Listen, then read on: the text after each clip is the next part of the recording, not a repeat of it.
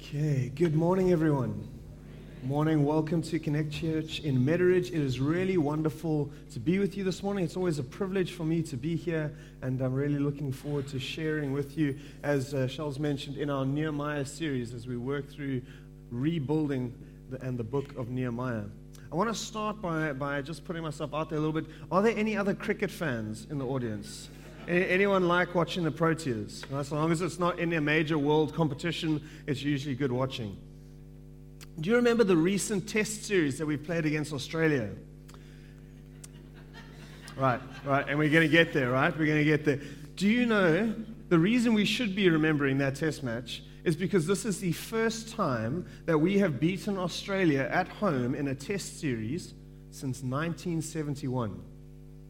That's before I was born. Right? That's why we should be remembering. This was a historic achievement that the Proteas managed very recently. Of course, that's not why we're going to be remembering it, is it? Right? This series will always be remembered for the ball tampering scandal that rocked the penultimate test in Newlands. Here are a couple of headlines that I stole from some of mostly Australian papers, some English papers. I had to edit out some of the less PC ones. I thought they were not quite so appropriate for the church. Right. Those are some of the headlines that you can see that they're not very kind to the Australian cricket team. See, what happens after that scandal is that Australia went into bat, and in their last innings they were bowled out for 107. And actually they were 57 for none, and so they lost all 10 wickets for 50 runs. They absolutely capitulated. And then we went and we played the fourth and the final test, where we beat them by our largest winning margin by runs of all time. We beat them by 492 runs. South Africa has never done that in a cricket test ever before. And our boys, and I don't want to take this away from them, they played exceptionally well. Morné Morkel was man of the series. It was his final series, and he played fantastically well. Right? But the Australian cricket team that we played against in that last test wasn't the same team that started the series. Smith, Warner, Bancroft, they'd all been sent home. And the rest of the team, they were discouraged, they were distracted, and they were ashamed of what they had done. And the Australian public in particular had ripped them apart. And they just had no heart left as a team, and so they crumbled. And they were absolutely defeated by the Proteas. And the thing is, it's because when you get discouraged, when you get distracted, and when you're facing loads of opposition, keeping your focus, fixing your mind on the goal becomes so much more difficult, doesn't it? And the temptation to throw in the towel becomes really, really strong, and you're just unfocused, and your heart is not in it. And I share that story with you this morning because that's what we're looking at in this particular chapter of Nehemiah. We're looking at what it looks like to go through distraction, opposition, discouragement. How do we as God's people journey through discouragement, distraction, and opposition? Right? And hopefully we'll do better than the Australian cricket team. If you're joining us for the first time this morning, you're catching us sort of halfway through our Nehemiah series. I'd love to encourage you to go to our website. You'll find our previous messages there. It'll fill you in nicely on the context. But we're jumping into Nehemiah chapter 4, and I want to give you just a brief summary of where we've gone so far so that you know a bit about where we're at. Nehemiah was a book set in about 500 BC. The Israelites, the people of Israel, they're held captive. They're slaves to a foreign power, the Babylonian Empire. It's actually just become the Persian Empire in modern-day Iran, right? And some of them have been allowed to go back to Jerusalem. And so they've gone back, and that happened about sort of 60 years before. And then word gets back to Nehemiah, who's in Babylon working with the king, that the city of Jerusalem is in ruins. Right? And so the king gives Nehemiah permission to go back and to begin rebuilding the walls of the city. And so in chapter 3 that John preached through last week, that's exactly what we see happening. Family by family, clan by clan, each family's got a section of the wall, and they begin to rebuild it and build it up again. Right? And we pick up the story here in chapter 4. And we're going to read through chapter 4 together, and I'm going to make a couple of comments as we go along, and then I'm going to land with just two themes that I think we need to take out and learn from as we look at the story. So So here we go, Nehemiah chapter 4 from verses 1 to 23. Sanballat, who was one of the guys who was there before the Israelites arrived, he was very angry when he learned that we were rebuilding the wall. And he flew into a rage and he began to mock the Jews. And he would say in front of his friends and the Samaritan army officers, he's like, what does this bunch of poor, feeble Jews think that they are doing? Do they think they can really build the wall in a single day just by offering a couple of sacrifices? Do they actually think that they can make something of stones from a rubbish heap, and charred and burnt ones at that? And then Tobiah the Ammonite gets in on the action, and he's standing beside him, and he says, that stone wall is so weak it would collapse if even a fox had to walk over the top of it. You guys are pathetic. And then Nehemiah says this, then I prayed, and I said, hear us, our God, for we are being mocked, and may their scoffing fall back on their own heads, and may they themselves become captives in a foreign land. Do not ignore their guilt. Do not blot out their sins, for they have provoked you to anger here in front of the builders. And I want to pause just for a moment at this point in the story and note something about Nehemiah's understanding of the actions of Sanballat and Tobiah. Right? They've just been mocking God's people, but Nehemiah says, actually what you've done is you've brought an affront against God himself. Essentially what he's implying is that when these people have rejected God's people and the people of God, God doesn't turn a blind eye to that. God's not ignorant of what's happening in our lives as his people. In fact, he actually gets roused to anger in the defense of his name, because to insult his people is to actually insult him. Right? Jesus said, don't worry when people reject you when you go out, because they're not just rejecting you, they're actually rejecting the one who sent you, which is me. And for us, this can be an encouragement, right? It's an encouragement because when we get mocked and misunderstood and insulted by those who don't follow God, we recognize that actually that's something bigger that's actually going on. But it's also just a little bit of a warning for us to remember that God's people are a sacred people, and we're not to deride them lightly. We're not to think ourselves better than others and to mock them in our sort of self-righteousness. Right? So just to pause there as we know. Let's carry on into verse 6. It says this, at last the wall was completed to half of its height around the entire city, for the people had worked with enthusiasm. And I wanted us just to notice this, right? And before we continue into verse 7, I want you to notice the attitude of the people that we see here. Even though they've been mocked and derided, they've worked with enthusiasm. And there's this buoyant feeling, there's this optimism about the task that they're undertaking for God and for his honor. Right, so they've done well. And then it continues, verse 7 says, but when Sanballat and Tobiah and the Arabs and the Ammonites and the Ashdodites, right, they heard that the work was going ahead and that the gaps on the wall of Jerusalem were being repaired, they began to get furious. And so they all made plans to come and to fight against Jerusalem and to throw us into confusion. And so we prayed to our God, and we guarded the city day and night to protect ourselves.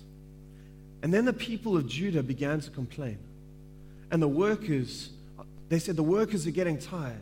And there's so much rubble to be moved. We're never going to be able to build this wall all by ourselves. And I want us to notice something here. There's quite a subtle thing here, which is really significant. Notice when the people begin to complain. It doesn't immediately follow the kind of increase in persecution that they begin to experience. See, initially they were mocked while they're building the wall, but they kind of carry on. And then they get halfway. They've done the hardest part. For those of you that have started something big, you know that actually getting started and getting going is usually the hardest part. Right? And they're actually doing well, and they're making some significant progress. But because the opposition began to intensify against them, it's no longer guys just mocking them and chirping them, but it's now beginning to get serious. So there's a response that's called out of them. Right? A response in faith to what God has called them to do. And so that is calling more out of them. But and in that response, what they're doing is they're taking additional measures to protect themselves. You see, it says, and we guarded the city day and night. You see, before the opposition intensified, we would work all day, and then we would go and sleep at night, and it would be nice. Right? Now we work all day, and we're tired, but we've got to take guard shifts during the night. We've got to stand guard. We've got to watch over the city. We've got to watch over the wall. Right? And that means they're not sleeping as well as they used to. They're getting physically drained and tired. And things have got serious, and they've had to step up a little. But it's that response of faith, because that's what it was, to defend this thing that God has given them to do. It wasn't easy. It wasn't a quick prayer. Right? It wasn't an instant victory for them. It was a decision. God has called us to do this thing. Now we need to dig in. Now we need to hold. Now we need to fight. And it came at a cost. It was physically tiring. It was emotionally draining. And this is the really tragic thing for me as I read this little section. It's because it was the cost of their faith response that actually caused them to lose focus on the goal that God had given them. Do you see that? It's because they've now had to work harder to defend what God has given them to do that they've begun to lose hope, that they've begun to stop believing. They no longer see this goal as achievable. They've begun to crumble a little bit like the Australian cricket team. Right? And ironically, this is actually the goal that their enemies are trying to achieve in them. Remember, we read that just now. This goal that they wanted to bring confusion into Jerusalem. And now they've got a Jewish people that have actually become confused about their purpose. And they've lost the sense of unity and the sense that this task was given to them by God and that it's good and that they can do it. Right? This is what their enemies wanted all along, and they actually haven't even attacked them yet. And I wanted us to catch this because I think there's a lesson for us in this. It's that choosing to resist our opposition is only half the battle. That's the first step, and it's a good step. But in our resistance, we need to remain strong. We need to persevere. We need to hold onto the hope that we have in God. As the author to the Hebrews says, we need to run our race to the finish. We need to set our eyes on Jesus. We need to not lose hope halfway through. Sadly, choosing to resist is sometimes where we stop and we think we've done the right thing. We think we've done enough. And then the wheels begin to come off. Because choosing to respond in faith is only the first step in the faith response. But then there's a journey that needs to be journeyed out after that. We're going to tease that out a little bit more a bit later, but I wanted us to catch that before we move on. Let's jump to verse 11. We'll move on to verse 11. Right? It says, meanwhile, our enemies were saying, before they know what's happening, we're going to swoop down on them and we're going to kill them and we're going to end their work. And the Jews who lived near the enemy came and they told us again and again. He said, they're going to come from all directions and they're going to attack us. See, it's actually not getting any better for the builders yet, even though they've responded in faith. It actually seems to be getting worse. So I placed armed guards around the lowest parts of the wall and the exposed areas. I stationed people to stand guard by families, armed with swords, spears, and bows. And then as I looked over the situation, I called together the nobles and the rest of the people, and I said to them, don't be afraid of the enemy. Remember the Lord. He is great and glorious. And fight for your brothers, your sons, your daughters, your wives, and your homes. Something that I thought was very significant here in verse 14. See, Nehemiah makes this big speech, and this is a real important speech. It's a bit of a turning point in the story of chapter 4. Right? And he's looking to rally the builders, and he's looking to inspire them into hope. And so he gets them all together and he says, guys, don't be afraid. Remember the Lord. He is great and glorious. And you can almost anticipate the next line, right? He's going to go out before you and slaughter all of your enemies, and it's all going to be fine. Except that's not what he says, is it? He says, don't be afraid. Remember the Lord. He is great and glorious. Now I want you to go out and fight. See, there's a trap we can sometimes fall into as Christians where we over-spiritualize some parts of our theology to the point where we abrogate, we disregard the role that God has given us to play in the story. And sometimes there's a role that we need to play where we accompany God in what He's doing. And what Nehemiah, I think, does really poignantly here is to highlight for us how God's actions and our actions go together and are connected to each other. Because God is with us, and He will fight for us, but He fights alongside us. And we need to be alongside Him as He does that. There's a responsibility that we carry as His people to go into battle with Him and not to trust that He will do it all for us. Do you remember the story of the Israelites fighting the Amalekites, right? That's probably not a helpful intro, right? There were a lot of battles in the early days of the Israelites as they went into the Promised Land. This particular one happens in Exodus chapter 17, and you'll remember it because it's the story about how the battle was won, because Moses stood on the hill and raised his arms to heaven. And while Moses raised his arms up to heaven, the battle was won by the Israelites, and they were winning. And it took all day. And when his arms got tired and he let them down, then the Amalekites began to win. And so Aaron and Hur come alongside him because Moses begins to get tired because he's an old man, right? And he gets tired of holding, I would get tired of holding my arms up in the air all day. And they help him. They sit him down and they hold his hands up in the air. And while he does that, the Israelites are battling. And they're fighting. And eventually, by the end of the day, God gives them the victory. It's a very normative principle, I think, for Scripture. If you look into the New Testament, you'll see James says this to us, and he says, I want you to submit yourselves to God. Now resist the devil, and then he will flee from you. There's a role that we need to play. We need to fight alongside our God. And here's the thing. Sometimes we might take hits on the way to victory. I guarantee you that battle in Exodus 17, many Israelites died that day. They fought all day long. Many Israelites would have died that day. I would not be surprised in the story of Nehemiah. We never get told the story. But I would not be surprised if the battle did come, that many Israelites would have died in that battle as well. Because sometimes that's how battle works. It's not clean and safe and easy. But it's messy and it's difficult and it's challenging. But God calls us to be bold and to be courageous and to go with Him in trust and to fight the fight that's put before us. All right, let's carry on. When our enemies heard that we knew of their plans and that God had frustrated them, we all returned to our work on the wall. But from then on, only half my men worked, while the other half stood guard with spears and shields, bows, and coats of mail. The leaders stationed themselves behind the people of Judah who were building the wall, and the laborers carried on their work with one hand supporting their load and the other one holding a weapon. And all the builders had their sword belted at their side.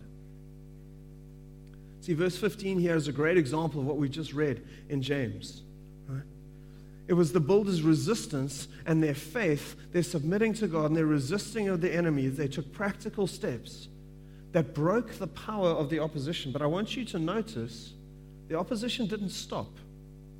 Their enemies didn't leave. Right? They were still there. In fact, if you continue reading through Nehemiah, you'll find that in chapter 6, this opposition actually begins to intensify even more. And there's some significant schemes that they begin to work out as they get crafty and cunning as they really try and take apart what God is doing. But notice this as well, that the power the opposition had over them has been broken. They're no longer in confusion. They're no longer lost and disillusioned and hopeless as a people. But they've been sort of rallied together. They've galvanized their resolve around this thing that God has called them to do, and they're no longer lost. They're no longer without hope. They've learned to expect opposition and that they can overcome it. It carries on, says, the trumpeter stayed with me to sound the alarm, and then I explained to the nobles and the officials and all the people that the work is very spread out. And we're widely separated from each other along the wall. And so when you hear the blast of the trumpet, I want you to rush to wherever it's sounding, because then God is going to fight for us. See how He develops that there. Verse 21, we worked early and late from sunrise to sunset, and half the men were always on guard. And I told everyone living outside the walls to stay in Jerusalem. That way they and their servants could help with the guard duty and night and day, and at night and work during the day. And during this time, none of us, not I, nor my relatives, nor my servants, nor the guards who were with me, none of us ever took off our clothes. We never removed our mail shirts. Right? We carried our weapons with us at all times, even when we went to get a drink of water from the well. That's the end of Nehemiah chapter 4. And I've said quite a bit as we've gone through that already, but I want to highlight just two things that we pull from the story that I think are very relevant for us today. And the first is this. First is this question: how will you respond to opposition when you face it? Tom, could you put that up? Right? How will you respond to opposition when you face it? See, throughout this chapter, we see these returned Israelites experience resistance and opposition from the people that are around them. And in fact, we've seen how it started quite small and actually began to escalate and gets a bit more serious and continues to get a bit more serious. And we've seen these different levels of response, both from Nehemiah and from the builders in general. And typically the response of the builders seems to have swayed between faith and fear, depending on the moment and the space that they find themselves in. Right? In verse 9, we see them respond in faith, and they pray and they trust God. But immediately afterwards, in verse 10, they get discouraged and despondent and they lose hope. In verse 12, they actually get panicked and they're convinced they're soon going to die. And everything's falling apart. And eventually, again, after Nehemiah's speech, they regain some of their composure and they continue the work in a state of readiness and alertness. In contrast to them, Nehemiah's responses always seem to be filled with faith, and they seem to have this twofold element that they both contain. They seem to include an element on how we're now going to defend ourselves in light of this opposition, and a theological rationale for us. In other words, why we can be confident that God will help us in this thing. And I know all of us would love to say that, if I had to pick who I was going to respond like, I want to respond like Nehemiah. I mean, that's always our hope, isn't it? The thing is that probably if we're honest, more often than not, we tend to respond like the rest of the builders, somewhere between faith and fear. Okay? Depending on how alert we are at the time to our spiritual surroundings, depending on what our emotions are doing and how we're feeling, depending on the stress levels that we're carrying, depending on how distracted we are by the different responsibilities that we hold. So one of the things, as we answer this question, how will we respond to opposition when we encounter it, I wanted to just tease out a little bit of what I think has helped Nehemiah respond in the way that he has to the different levels of challenge and opposition that he found. And these are things that I think we see in the story of Nehemiah from chapter 1 through to chapter 4. And so I'm just going to pull a few of them out as we go along. And in chapter 1, one of the things you really see in Nehemiah is that he believed in God's faithfulness. He constantly refers to God as the faithful God, as the one who will not abandon his people, who's the one who will not leave them in shame. And so he's got this recognition, this understanding that God can be trusted, and I can place my hope and my faith in him. The second thing we see about Nehemiah is that he really knew God's promises. He knew the promises God had made through the prophets to the people of Israel. He knew that their call was not to remain in exile forever. He knew that God has said if they turn to him and repent and turn their hearts back to the Lord, that he would restore them. Right? He knew that there was a new covenant that was coming, and he longed for it and desired for it. Right? And so he trusted in the promises that God had given him. And just we have those same promises and more for us. He had a reason for being in Jerusalem that it was fermented by God through 4 to 6 months of prayer. That was really significant for me as I saw that the first time he received word, right, was in about November, December. By the time the king responded to him, it was April, May. And during all that time, Nehemiah says, and I prayed day and night before the Lord.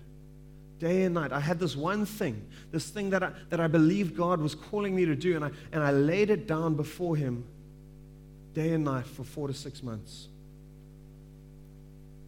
And I know I see this in our younger generation. I won't claim to see it in you, but maybe you can ask yourself this question. When you feel God has called you to something, how long have you allowed God to ferment that desire in your heart? How long have you allowed him to distill that through quiet prayer and contemplation? Right? Because that's one of the things that holds Nehemiah strong, is when he goes into this place and he begins to experience real opposition. He knows that God has said you need to be here. And because he knows that God has definitely spoken, he can stand strong when the enemy comes against him. Chapter 2. One of the things Nehemiah saw as well is he saw God's guidance over this endeavor because it was displayed in the favor of a pagan king. Right? He should never really have had favor from King Artaxerxes. Right? He was a Persian king, didn't really care about the Jewish people, and yet for some reason, God seems to place a burden for the Jewish people on a pagan king's heart. There's this evidence outside of himself that God has blessed this thing. And that reinforces for him what he's been praying for over time. And it's a sign to him that God is behind this. For us, we want to look for those things. We want to recognize, do I sense, as Howard spoke about 2 weeks ago, do I sense the gracious hand of my God on me for this? Do I recognize God is with me? And as I said, God, he also, in chapter 2, we see that he really was convinced that God had called him to this task. And because he knew that God had called him to it, he knew that God would enable him to complete it. In chapter 3, you see this picture, and I can just picture Nehemiah as he's had this vision from the Lord. He's fermented it for a long time. He's worked it out. And now it begins to become reality. And he looks around Jerusalem, and he sees family after family, clan after clan. Everyone has bought in. And they've got behind this thing, and he just recognizes the unity in their hearts that's galvanized them around this thing that God has placed in his heart. Remember God's words in Genesis 11 when humanity built the Tower of Babel. And he looks down and he says, the people are united and they speak the same language. After this, nothing they set out to do will be impossible for them. Even God recognizes the power of unity amongst the community. And as Nehemiah sees that, I'm sure it encourages his heart and it galvanizes his resolve to know that this is what God has called him to. And there's one more thing that I think really we can learn from Nehemiah. We see it in chapter 4, but I want to touch on it in just a moment because it's the next theme, right? So hold on for me for about 30 seconds. All right. But we're going to face opposition in our own lives. And so if we can take some of these foundations that Nehemiah has found, and if we can begin to build them into our lives, if we can know the faithfulness of God, the promises of God, if we can really know that God has called us to this thing because we've spent time with him in prayer, dedicated, consolidated time, right? If we can see the blessing of God over the thing that he's called us to, we're going to be far more likely to hold up when opposition comes. Right? So let's grab some of those. Here's the next one. And the place that I want to land, that's the last take home I want to leave you with. And for me, this is, I think, one of the things that stood out for me most as I read this passage. This was almost what we call the meta-narrative of this passage for me. And it was this: what do we anticipate as our normal? What is your expectation of normality, of what life should look like? See, we see the builders sway from faith to fear and back again. And I think the reason for that is because their understanding of what is normal was radically redefined in the fire of opposition. Right? They went from a place of really being fearful about what the opposition was going to do to being galvanized in their resolve. And I want to paint a little bit of the background to that story. You see, when they went out from Babylon and they went back to Jerusalem, they went with, as we said earlier, this pagan king's favor, right? Artaxerxes had given them incredible favor. In fact, as Howard told us, they went with an armed escort. They had a military escort to take them back into Jerusalem to make sure that they were safe. They were given letters. They were given passports to be able to get into all the places they needed to get to. They were given favor with all of the king's resources, and people were told to supply them with everything that they needed for this task that God has given them. See, in their minds, they went on like a holy quest, this God-inspired journey to restore the honor of God's city and his people. They left a place of exile and punishment to re-enter the land of milk and honey. And for a time, everything was going just as they had expected it would. The work progressed as normal. Sure, some people were making jokes. They were mocking them, but the wall was being built. The quest was being fulfilled. The honor of God and his people was being reestablished. And everything was going well, just as they expected that it would. But it's when the opposition comes and begins to actually get serious that we see the wheels begin to fall off. It's when it's no longer jokes and chirps, but it's the mobilization of enemy troops who are going to come and attack you and looking to murder your wife and your child. That's when things get serious. That's when the glossy veneer of the prosperity gospel suddenly begins to get ripped apart. Right? Because that's really what it is. It's really what it is. The returning Israelites have carried in their mind this idea that because they are doing God's will, everything is going to be blessed. Right? It's not going to be hard. It's not going to cost us anything. It's going to be milk and honey, sunflower and roses. God is with us and everything's going to just fall into place. They didn't have the prosperity gospel movement in 500 BC. That didn't exist. Right? We face a much bigger challenge today. Right? Because the prosperity gospel is not only alive and well, because in the church we kind of know that it's bad and we kind of reject it, at least in good evangelical churches. Right? But it's so much a part of the culture around us. The teaching of the prosperity gospel is the very core of Western capitalism. It becomes so pervasive. It's everywhere. It's in every magazine that you read. It's in every shop that you go to. It's every advert that you watch on TV. It's every program, every show. Everywhere it's there. Right? It becomes exceedingly difficult to resist. Jesus' promise to us, in contrast to the prosperity gospel, is this. He says, I've told you all of these things. He's just told his disciples where he's going to go, that he's going to make a place for them. He says, I've told you all of these things that you may have peace in me, because here on earth you will have many trials and sorrows. Here on earth you will have many trials and sorrows. Take heart, because I've overcome the world. It's John 16:33. See, I think the biggest lesson that the builders learn here in chapter 4 is to redefine their understanding of what is normal. Because by the end of this chapter, what we see is that the opposition has not ceased. The opposition hasn't ended, but they've learned to live with opposition at their doorstep. They've learned to live in vigilance and in readiness. They've learned that they need to carry their weapons wherever they go, that they can't let their guard down for a moment, even when they go to get water or when they sleep at night. Right? That they always have to have their guard up. Peter says to us in the New Testament the very same thing. He says, I want you to be sober-minded and alert, because your adversary, the devil, prowls around like a roaring lion, looking for someone to devour. Opposition is right on our doorstep, friends. And unfortunately, it's not a very pleasant thought.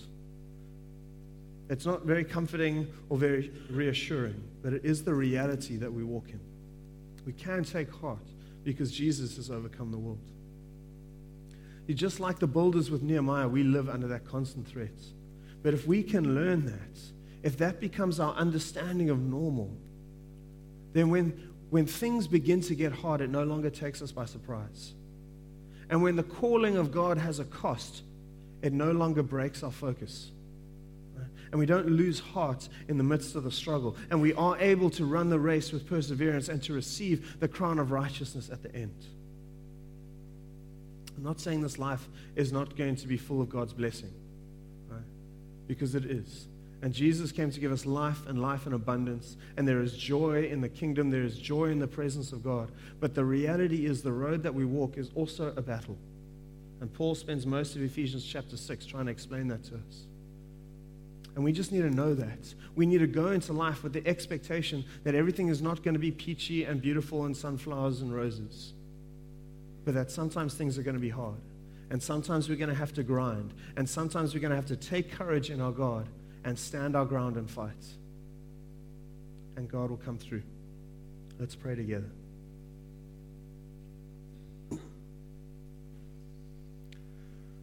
Father, we thank you that you are a good and a great God. Thank you, God, that what you birth, you enable. Thank you that you never leave us or forsake us. Thank you that you prepare a table before us, even in the presence of our enemies. That our cups overflow. That we can say that goodness and mercy follow us all the days of our lives, even though every day we will face opposition. We bless you for that, God. And I pray for us as a people, God. I pray for us that we would recognize the world that we live in. that we would know it, God, but we would know our Father.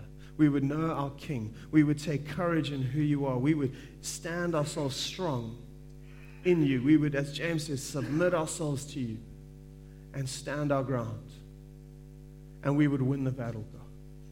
Teach us, Lord, what it looks like to persevere in the depths of struggle, when our hearts don't feel like it, when our emotions are down, when we don't feel like we've got anything left to give. God, be our strength. Be our hope. Pour into us, God, the life that comes only from you and from your spirits. We know, God, in our own strength we can't stand. We know in our own strength we will fall. But God, our hope is in you. Our faith is in you. Our trust is in you. And we know that with our God we can scale a wall, we can bend a bow of bronze. Because you are with us, none can stand against us. We bless you for that, God. We thank you that we are not in this battle alone. We thank you that you haven't abandoned us, but that you lead us into victory as we stand alongside you. God, give us courage. Make us to be a bold people, a strong people, a people who finish the task that you place before them for your glory and your name. We ask this in your wonderful name, Jesus. Amen.